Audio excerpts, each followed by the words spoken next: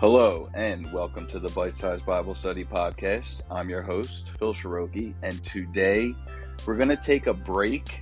We're still going to continue looking at the grace of God because, frankly, thankfully, I could just talk about the grace of God for the rest of my life, and it wouldn't even be close to really addressing the actual grace of God.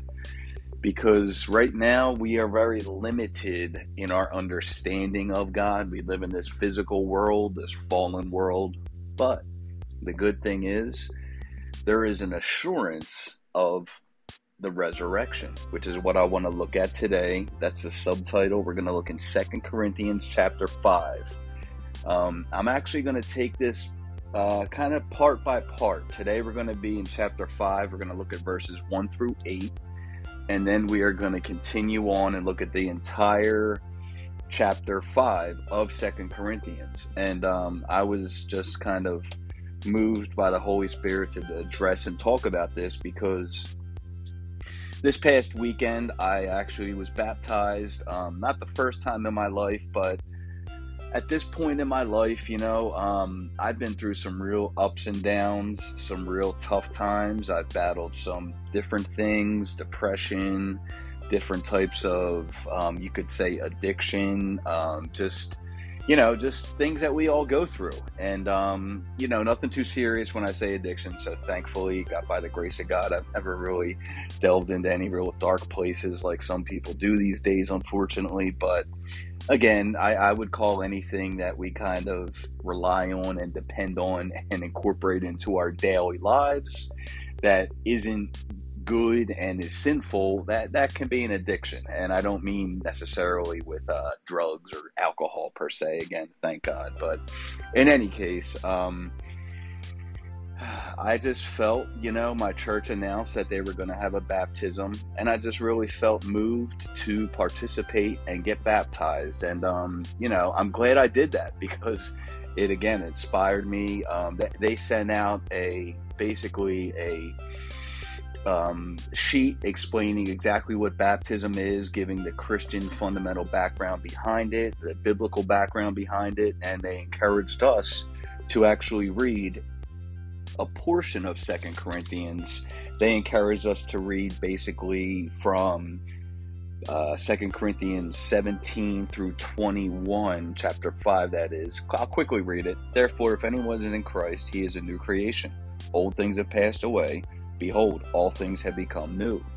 Now all things are of God, who has reconciled us to himself through Jesus Christ, and has given us the ministry of reconciliation. That is, that God was in Christ, reconciling the world to himself, not imputing their trespasses to them, and has committed to us the word of reconciliation. Now then, we are ambassadors for Christ, as though God were pleading through us. We implore you on Christ's behalf, be reconciled to God. For he made him who knew no sin to be sin for us, that we might become the righteousness of God in him. So quickly again, that's 2 Corinthians chapter 5, verses 17 through 21. That's the passage I was encouraged to read. And of course, me being me, I read the entire chapter, starting from 1 all the way through that passage. And, I just felt that it's just so rich. The word of God is alive. It's the living word of God. I believe Jesus Christ as well as the living word of God. The way those two kind of play into each other is a mystery to me, but the way the Father, Son, and Holy Spirit come alive through his living word is undeniable and real truth. And when you get into the word and truly start to take it in as your daily spiritual food, you'd be amazed at the transformation your life can really take in your walk with God. I highly encourage, again, everybody.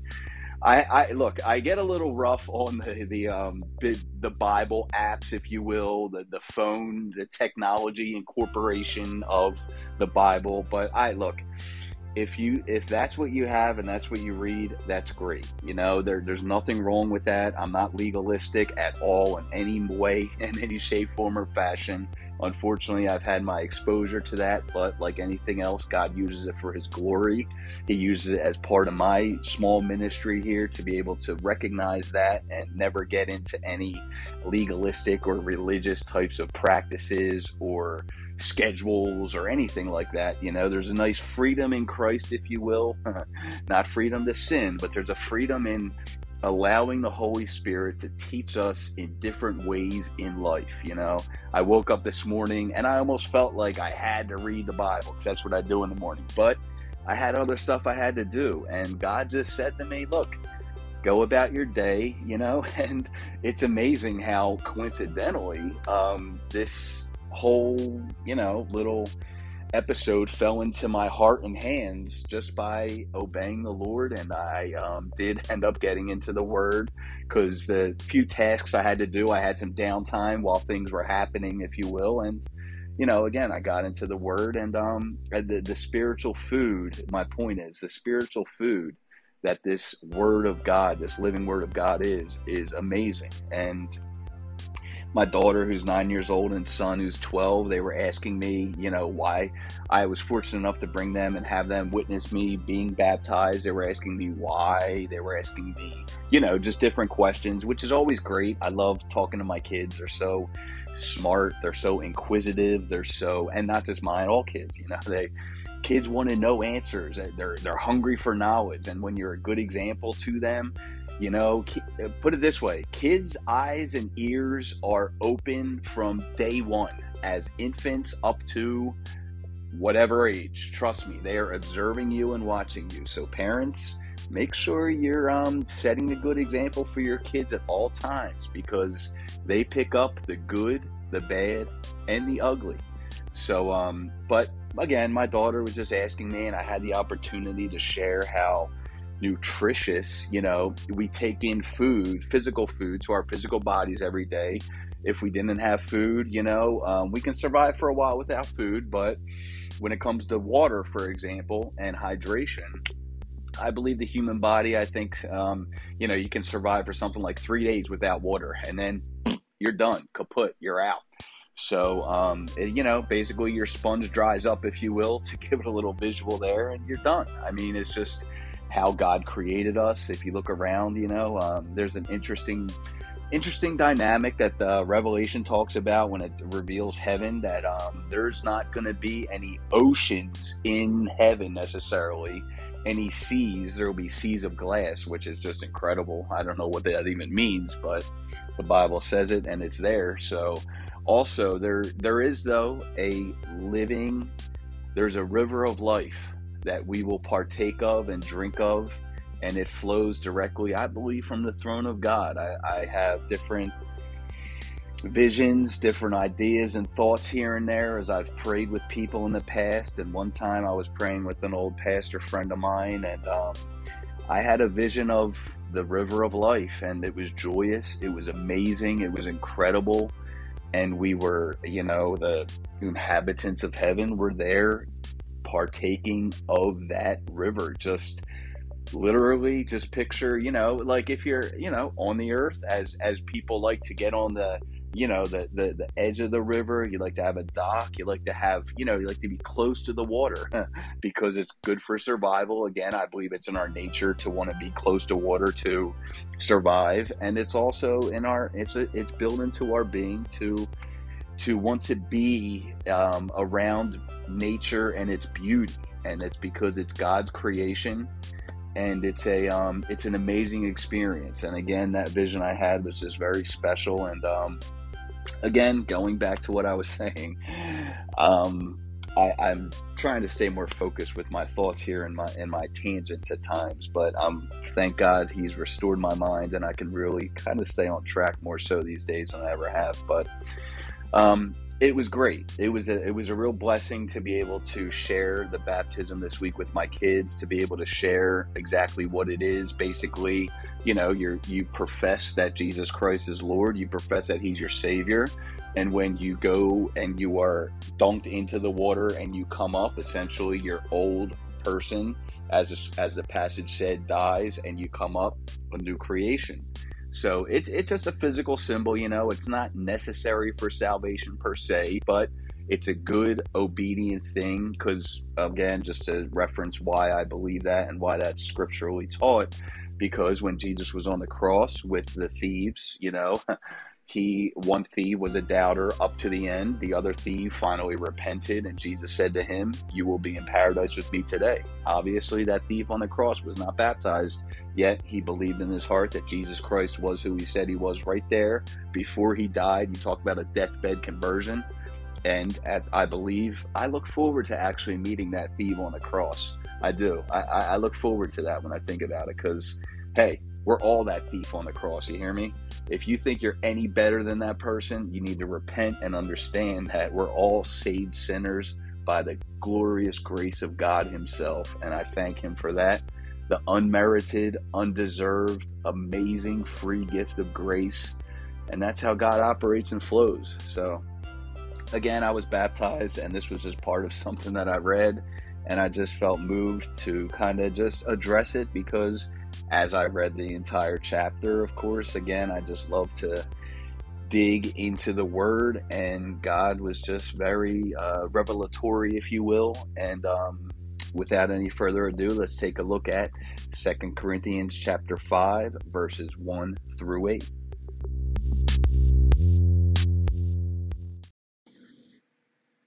Okay, and like I said, we're going to read 2 Corinthians chapter 5, verses 1 through 8, and then we'll look at some notes, and we will go from there. So, again, my Spirit-Filled Life New King James Version Bible subtitles this, Assurance of the Resurrection. For we know that if our earthly house, this tent, is destroyed, we have a building from God, a house not made with hands, eternal in the heavens. For in this we groan, earnestly desiring to be clothed with our habitation which is from heaven, if indeed, having been clothed, we shall not be found naked. For we who are in this tent groan, being burdened, not because we want to be unclothed, but further clothed, that mortality may be swallowed up by life. Now he who has prepared us for this very thing is God, who also has given us the Spirit as a guarantee. So we are always confident, knowing that while we are at home in the body, we are absent from the Lord. For we walk by faith, not by sight. We are confident, yes, well pleased, rather to be absent from the body and to be present with the Lord. So, let's take a look at the notes for that section, starting with the note for, again, 2 Corinthians chapter 5, verse 1, where it says, "The present earthly body is like a fragile tent in contrast to the future body, which is called a building." Groan. A sigh of frustration with bodily limitations that simultaneously expresses hope. Clothed. With a new body. Paul changes imagery from a building to clothing. Naked.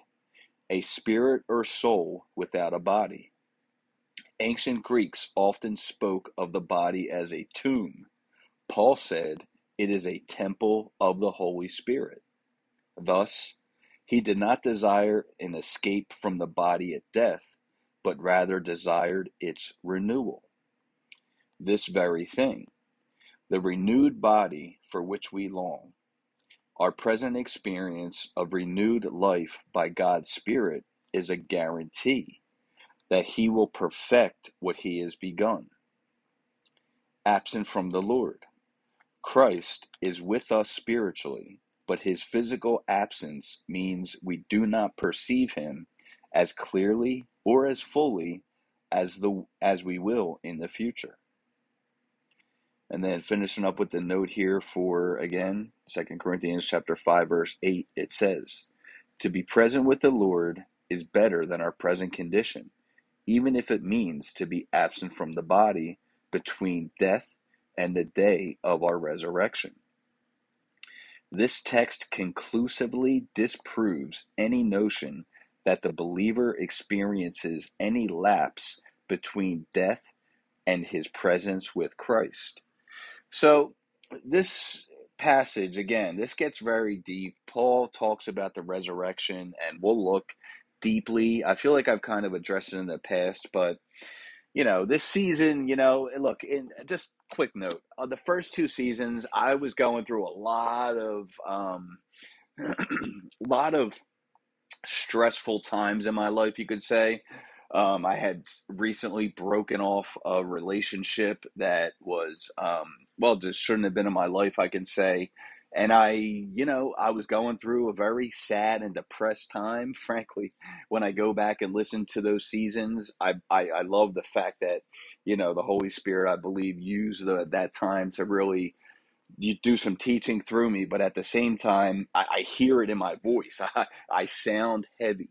I sound depressed, and it's a weird dynamic, if you will, when you're going through something like that. But thankfully, at this point in my life, it's God has revealed a lot to me about that. He's put a lot of peace in my heart about that, and He's truly, brought me to different heights and places. So I can thankfully say that, at this point, I feel a lot better and a lot more. I feel like my eyes are finally fixed on what's important in life, and again, that's the throne of Jesus Christ and serving Him. And after that, as the Lord promises, all things will follow. And I have total faith in that. God, again, has always proven Himself to be faithful and to be the rock of my life. And He's always lit the path that I've walked.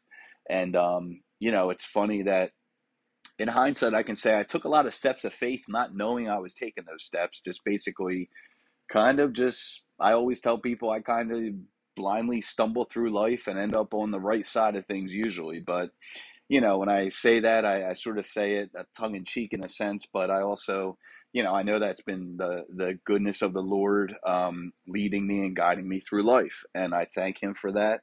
And I never take that for granted. I never take Him for granted. And again, it's just something that I just wanted to quickly talk about. But one thing that's noted here in verse 8, and we're going to talk, I'll elaborate a little bit more, but this is a fundamental truth and belief that we as Christians believe and hold on to. And that is rather to be absent from the body and to be present with the Lord. And like the note said here, um, what that means and what that's talking about essentially is that when we die as Christians, we are immediately with the Lord. We are immediately in, excuse me, in heaven. So the Revelation reveals a lot more about, kind of what's going on, the different saints that are in heaven, different parts of the church that are in heaven at different times. But, Jesus Christ says when He returns, He's going to return with His church. So one interesting note there is if Jesus is going to return with His church, that means His church has to be up there with Him. So the whole idea of the rapture is something that's very real and something I believe in. And I do believe that we will be called up with the Lord before He does return. And what a glorious day that'll be. And I'm going to address that in a little segment I'm going to do here, probably after this, a quick little hit that just a couple dreams I've had during the course of my life that I believe God's given me that that's a biblical thing that people have dreams. God gives people dreams, and there are things that I've always held on to, and there's one dream in particular that I had when I was very young that to this day is vivid, as in when I don't even have to close my eyes. When I think about it, the image that is burned and seared into my mind and soul is just there, and it's pretty incredible, and it's related to the rapture. So stay tuned for that. But let's look again at 2 Corinthians chapter 5 verse 1, where Paul says, for we know that if our earthly house, this tent, is destroyed, we have a building from God, a house not made with hands, eternal in the heavens. So let's take a closer look at exactly what that's saying. We're going to flip back. We're going to go to Mark, and we are going to be in chapter 14, and we're going to look at verse 58, because right here it is sort of addressed. Let's just go again. Mark chapter 14, verse 58, where it says, "We heard him say, 'I will destroy this temple made with hands, and within 3 days I will build another made without hands.'" So this is when Jesus is standing before the kangaroo court of the Sanhedrin. They violated so many rules. If you're familiar with Jewish custom, they had a trial at night, which is against the law and against custom. But they were in a rush to get rid of Jesus as quickly as they could, because Jesus was flipping their whole religious bad view on its head. And he was the Messiah that to this day many Jews are still waiting for. But unfortunately, they kind of missed that Savior that was here 2,000 years ago. So unfortunately, we have a lot of love for our Jewish brothers and sisters. I love the state of Israel. I believe that it is going to be the center focal point of the end times, and not a coincidence that it's all over the news today. And it always has been throughout my life. But I mean, today you're talking violence on the Temple Mount. You're talking about real clashes. You're talking about Palestinian terrorists attacking and killing innocent Jewish people. And you're talking about a world that is quickly caving in on the Jewish state simply because they won't bow down to a lot of well, they won't bow down to essentially what the New World Order wants them to bow down to, which would be just basically allowing the Palestinians to overtake their land, which no, that's the land given to them by God. That was the land given to them back in 1948, and that land has been beautifully populated, beautifully resurrected, if you will, from a dead area in the desert to a beautiful, thriving, um, very well-oiled machine, if you will. And of course, the world wants to come in and just take what God's people have put their hands to. But we had a gentleman from Jews for Jesus who came and shared with my church recently about the significance of the Passover and how Jesus, that was the last meal Jesus had. The Last Supper, as we speak about, was a Passover meal, and it was a very interesting experience I had. Very revealing, very educational, and it was a great time. And it really deepened my love again for the Jewish people and the Jewish state. And again, it's all going to go down there, and it's all starting. Ukraine's not that far from Israel, and right now, Russia again committing absolutely abhorrent war crimes, and just that the West is sitting by and watching it happen despicably and disgustingly, as much as that is. It's really sickening when I see what's going on over there, and I see our lack of total interest or leadership. The fact that we're scared of Russia is an absolute joke. It's all about just look. I don't even know what's going on behind the scenes. I stopped trying to figure that out a long time ago, because it's not worth thinking about. I can dig into this word here. I can really just understand from a biblical perspective what is happening now and what's going to happen in the future. So, again, it takes man a long time to catch up with the Bible, but as science is also doing, the world is now catching up with the Bible and focusing its attention on Israel. And that will be the eventual battle of all battles. They call it Armageddon. You can call it what you want, but it's going to be a horrible time to be alive. And I feel the world is going to be Whew.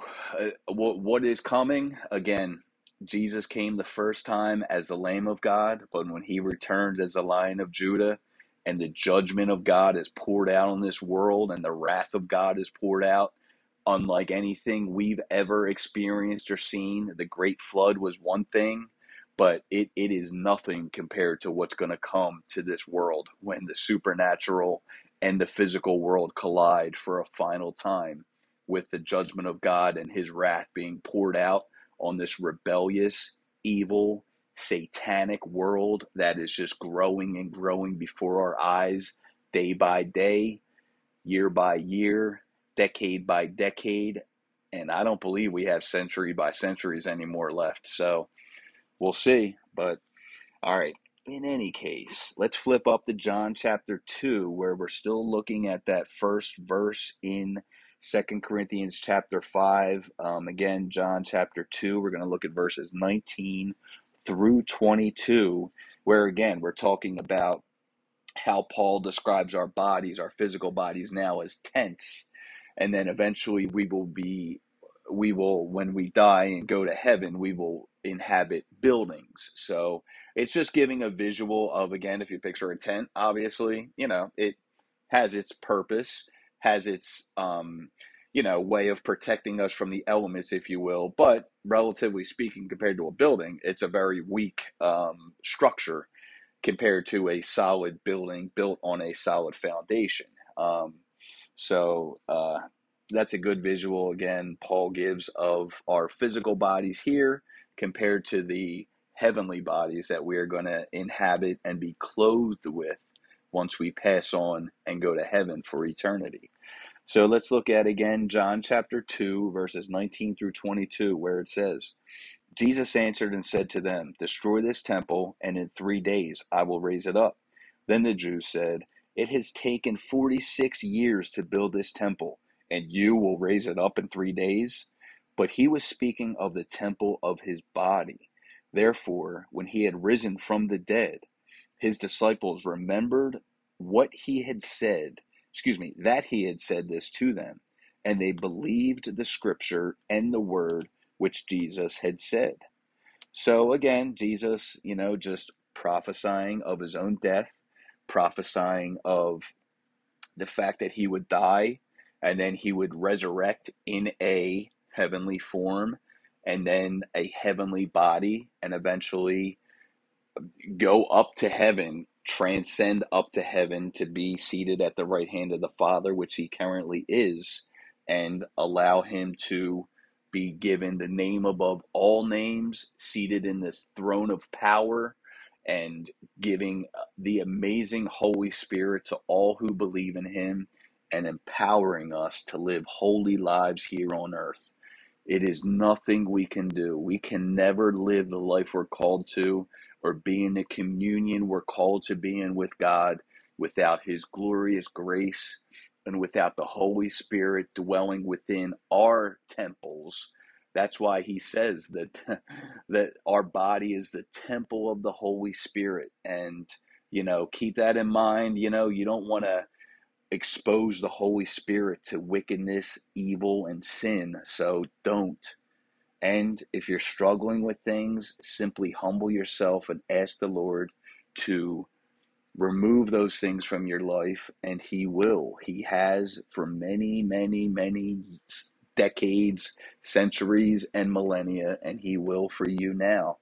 Again, the law exposed sin and eventually confounded people to sin, but Jesus Christ came and set us free, and he restored that beautiful relationship and communion that we can have directly with the Father through our belief in Jesus Christ, his Son. So it's an amazing, amazing plan God had, and an amazing plan God executed for us and in love with us. So, or for us, I should say. So let's flip up now. We're going to look in Romans, addressing, again, this is Second Corinthians chapter 5. We're going to address verse 2 that ties into Romans chapter 8, verse 23 to 30, where it says, not only that, but we also, who have the first fruits of the Spirit, even we ourselves groan within ourselves, eagerly waiting for the adoption, the redemption of our body. For we were saved in this hope. But hope that is seen is not hope. For why does one still hope for what he sees? But if we hope for what we do not see, we eagerly wait for it with perseverance. Likewise, the Spirit also helps in our weaknesses, for we do not know what we should pray for as we ought, but the Spirit Himself makes intercession for us with groanings which cannot be uttered. Now, He who searches the hearts knows what the mind of the Spirit is, because He makes intercession for the saints, according to the will of God. And we know that all things work together for good to those who love God, to those who are the called according to His purpose. For whom He foreknew, He also predestined to be conformed to the image of His Son, that He might be the firstborn among many brethren. Moreover, whom He predestined, these He also called. Whom He called, these He also justified. And whom He justified, these He also glorified. Amen. So much in that passage there. It's a beautiful thing. And we're going to look now at actually the notes for this section because it's so rich and so full of life that it just deserves its focus. So let's see here. So in verse 23, where we're called the first fruits, the note here says, again in my Spirit-filled life, New King James Version Bible, just as the first fruits of a harvest are a pledge of the full crop to come, the Holy Spirit is the pledge of our full adoption as God's children when our bodies are redeemed. The metaphor also suggests that the Holy Spirit is the foretaste of the life to come. We groan because although our souls are saved, our bodies are still subject to pain and sin. However, we look forward with hope to our resurrection bodies, which will be free from physical frailty and indwelling sin. Quickly, just to stop there, we are called to be holy, sanctified. We are called to be representatives and transformed into the image of Jesus Christ Himself. But as the verse here says, and as the scripture says, and as the commentary says, we are limited right now because of this body, the physical fallen body we live in that's subject to that sin nature. Although the Holy Spirit lives in us, we still struggle with sin. Anybody who says they don't is a liar. Anybody who thinks they don't sin is very self-deceived and deceiving. And it's impossible. It's impossible. You may not do things that you did in a former life as an old creature, thank God, but we all have our moments, we all have those times of anger. We all have those times of frustration, those times that we get caught up in things, those moments of stress, anxiety, because we're in a fallen world and Satan still attacks us.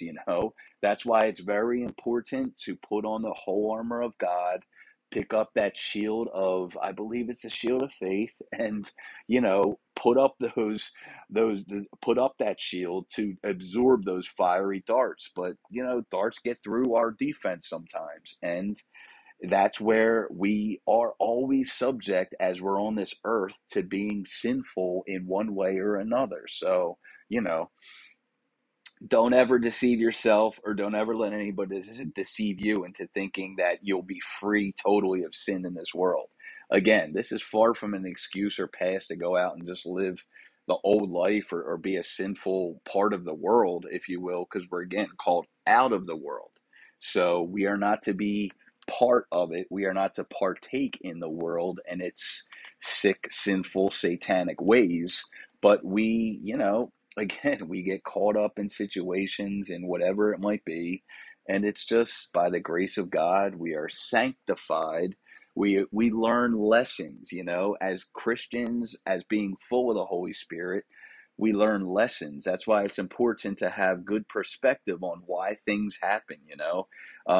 You may go through certain things that are only very private between you and the Lord, but it's amazing how God, if you pray about it and have the right heart about it, He can use anything and teach us in so many ways and in so many things that we just, again, you don't really comprehend or understand how it works. But God, that's the mystery of the Lord, and that's His goodness, and that's His love and grace towards us. He wants us to live full and rich lives while we're here in the earth and once we go to heaven. So this is preparation for heaven. That's what the whole process of sanctification is. He's preparing us to be with Him in heaven. So understand that. Understand that when we go through trials and tribulations, it's not ever that God wants us to be miserable or wants us to not be happy, but there's things that God has to work out of our lives and to purify us. Again, we are like a fine gold. That's what the Bible compares us to, which we'll look at.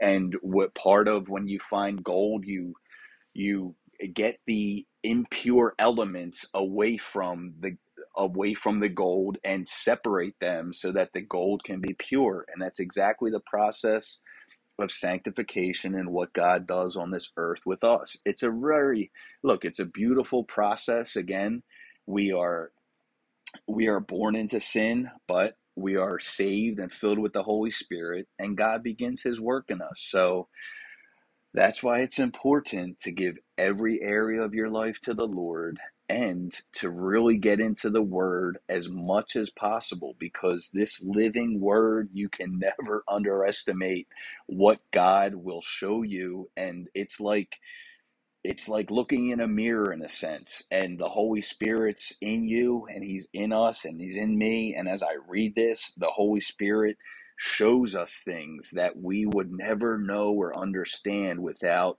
that obedience to getting into the Word and that exposure to the Word. Again, that can be through different things. You can, read physically. You can listen to sermons that are good, fundamental teaching of the Word. There's different things. You can get in, you can put on some praise music and get into a time of praise. It's amazing how God will work. But, it takes a little bit on our part to um, uh, invite that sanctification process and invite that understanding and perspective, that shift in perspective into our lives. So let's continue here with the note for, again, Romans chapter 8, verse 26, where it says, the Greek word translated helps is used in Luke 10:40, where Martha wants Mary to come and help her.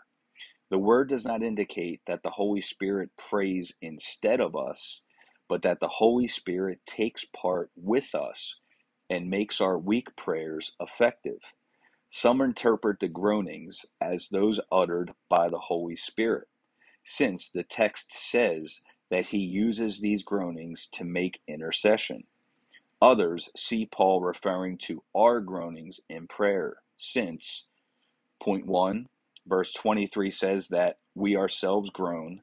Point 2, such groanings, which seem to imply a degree of distress or anguish, are appropriate for creatures, but not for the Creator. And point 3, this sentence explains the first sentence in verse 26, which says that the Spirit helps us, not that the Spirit replaces our prayers. The expression, which cannot be uttered, does not necessarily mean silent, but can rather mean not able to be put into words. In verse 20, if verse 26 refers to groanings of the Holy Spirit, which we cannot hear, then the verse simply gives encouragement that the Holy Spirit prays for us and adds effective prayer when we do not pray effectively. But if, as seems more likely, the verse refers to our groanings in prayer, then it means that those sighs, groans, loud cries and tears, and other expressions of our hearts and spirits in prayer are taken by the Holy Spirit and made into effectual intercession before the throne of God. Quickly stopping there, this I've used this analogy before, but I love it, and it's a great one because I picture it sort of like a little child trying to shoot a basketball into a hoop, and he just doesn't have the strength. He's focused, he knows his goal, but frankly, he just can't do it. But the Holy Spirit is that father or that parent who comes and picks that child up, and then the child can just throw the ball in the hoop easily. It's a simple analogy and image, but if you really think about it, it's quite amazing. And what the Holy Spirit does in prayer and our groanings, I personally, I speak in tongues, privately in a prayer language, unless really compelled to speak it publicly, which I really don't believe that's appropriate in church necessarily, but that's a whole nother episode, which I'll do someday. But I do believe that private prayer time and speaking in tongues is an amazing thing. And you talk about groanings and things that can't be understood and uttered by us, along with the Holy Spirit working hand in hand. That makes a lot of sense to me when I read this verse, how it's sort of it's us uttering things and just groaning, if you will, and it's the Holy Spirit taking that and presenting it before the throne of God and having it make sense. And when I do pray in tongues, just a little tip here, I definitely have a conscious flow of thought of people, things, and other items that I'm praying for. So it's not just a mindless babbling, if you will, but there's definitely a conscious, again, thought, people in mind, situations, specific things in life in mind that I do pray for mentally as I make those utterings and groanings, if you will. So it's an interesting dynamic there. It's my take, my 2 cents, but I do believe that could be what's being referred to here. So let's pick up again with the note for Romans chapter 8, verse 26, where it continues in my Spirit-filled life, New King James Version Bible, and says, Paul is speaking in this verse about the prayer life of Christians generally, and is not specifically discussing the question of speaking in tongues. But there are similarities between speaking in tongues and the activity Paul describes here. For speaking in tongues is often prayer or praise in syllables the speaker does not himself understand, and both kinds of speech are made effective by the Holy Spirit. And then finishing up here with the notes for verses 28, 29, and 30 for Romans chapter 8.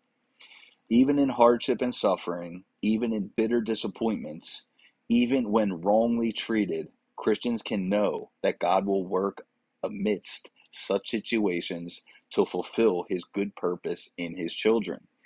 The situation may or may not be directly changed by God, but even if situations stay difficult, God guarantees ultimate good results, including maturation of character to those who are the called. Note, the certainties of this verse must be kept in union with the responsible participation into which we enter with the Holy Spirit described in verses 26 and 27. And then again, finishing up with the note here for Romans 8, verses 29 and 30. The conjunction for introduces the reason for the assurance of verse 28. Paul looks to eternity past and sees that God's purpose for his people has only been good. He foreknew and predestined believers to be like Christ. Then he looks to the recent past and sees that God called and justified his people. Finally, Paul looks to distant future and finds that God's plan is to glorify, that is, to give a resurrection body to all who have been justified. Glorified is used as a prophetic perfection, speaking of a future event as if it were already done, because it is certain that God will do it. But if in eternity past, if in the recent past, and if in the distant future, all of God's purposes for his people have only been good, then Paul concludes that his purposes at the present time, even in hardship, must also be only be good for his people. Quickly, that is the type of perspective and shift that we all need to have and understand. And we really need to keep that in perspective. Like I just gave an example a little while ago where I was going through a trouble, stress and anxiety about a situation that really didn't deserve any 1 minute of my day or one thought. But of course, it's my nature to, when I thought about something, I just blew it up and I got anxious and stressed for several hours to a point of it was just really just silly. But point being that God quickened to me and just made me realize that, look, I've always taken care of you. Look at the past. Look at what I've done for you. Look at what I do for my people. And now we can put this on a bigger scale when we can look at the word of God. We can look at his promises. We have to understand that our best interest is always in mind when it comes to the Lord and what is going on in our life. Believe me when I say we may not understand it at the time. It may be a struggle and a real life, dilemma and problem. But remember, this is all temporary and God is eternal, and as is our salvation. And that's the point what we're talking about here with the resurrection, with these buildings, with these glorified bodies that we will inhabit for eternity. That's why it's important when you really put it in that type of perspective.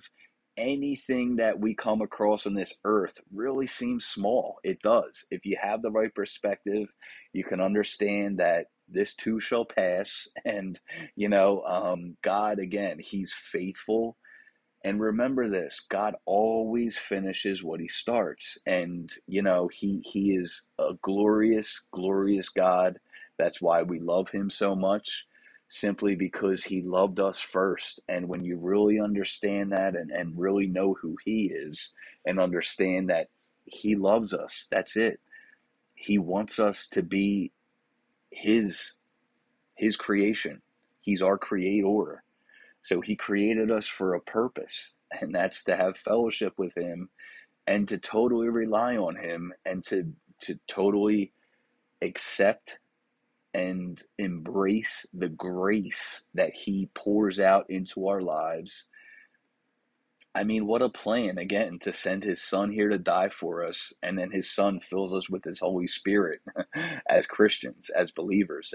That's amazing. That's an amazing accomplishment spiritually of God, of course, because he's the creator of all. He's just magnificent. That word is just perfect for him. He's magnificent, and he is glorious and amazing. So let's finish up with this note here, where it says foreknew.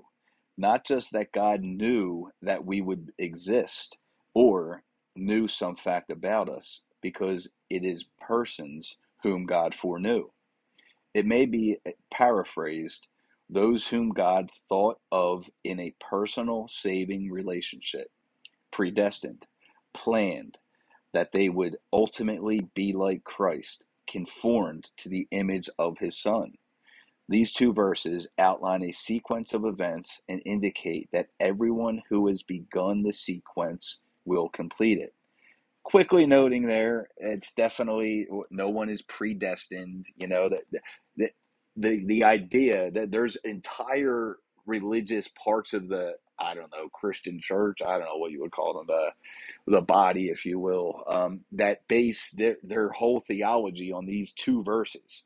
Again, very erroneous. Anytime you're involved in a church or a group where they're just taking a couple verses out of the Bible and basing their entire belief system on that, I'd highly caution you to get away from them, because there's a whole word of God, there's a whole fundamental belief, and there's a whole picture that God puts from Genesis through Revelation that must be taken into account. So if those people understood the full word of God and his nature, God would never sit there and just say, you're saved, you're going to hell, you're going to hell, you're saved, you're going to hell. That's not his nature. Again, he gives us a free will for all to choose. But what this is talking about is a type, if you will, the person that responds to the gospel.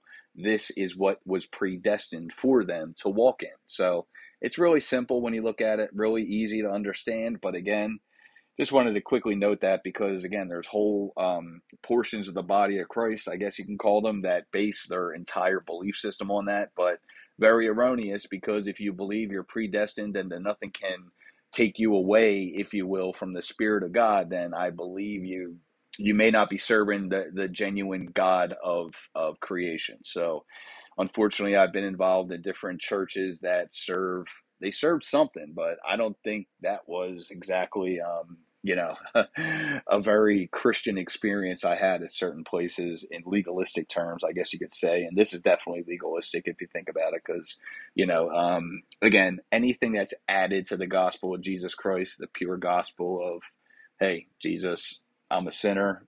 I believe you're who you say you were. Please forgive me, and then let him to come to live in your heart through the Holy Spirit. That's genuine salvation. That's the pure gospel. So, all right, we are going to pick up on part 2 of our look at 2 Corinthians chapter 5. Again, this is just looking at verses 1 through 8.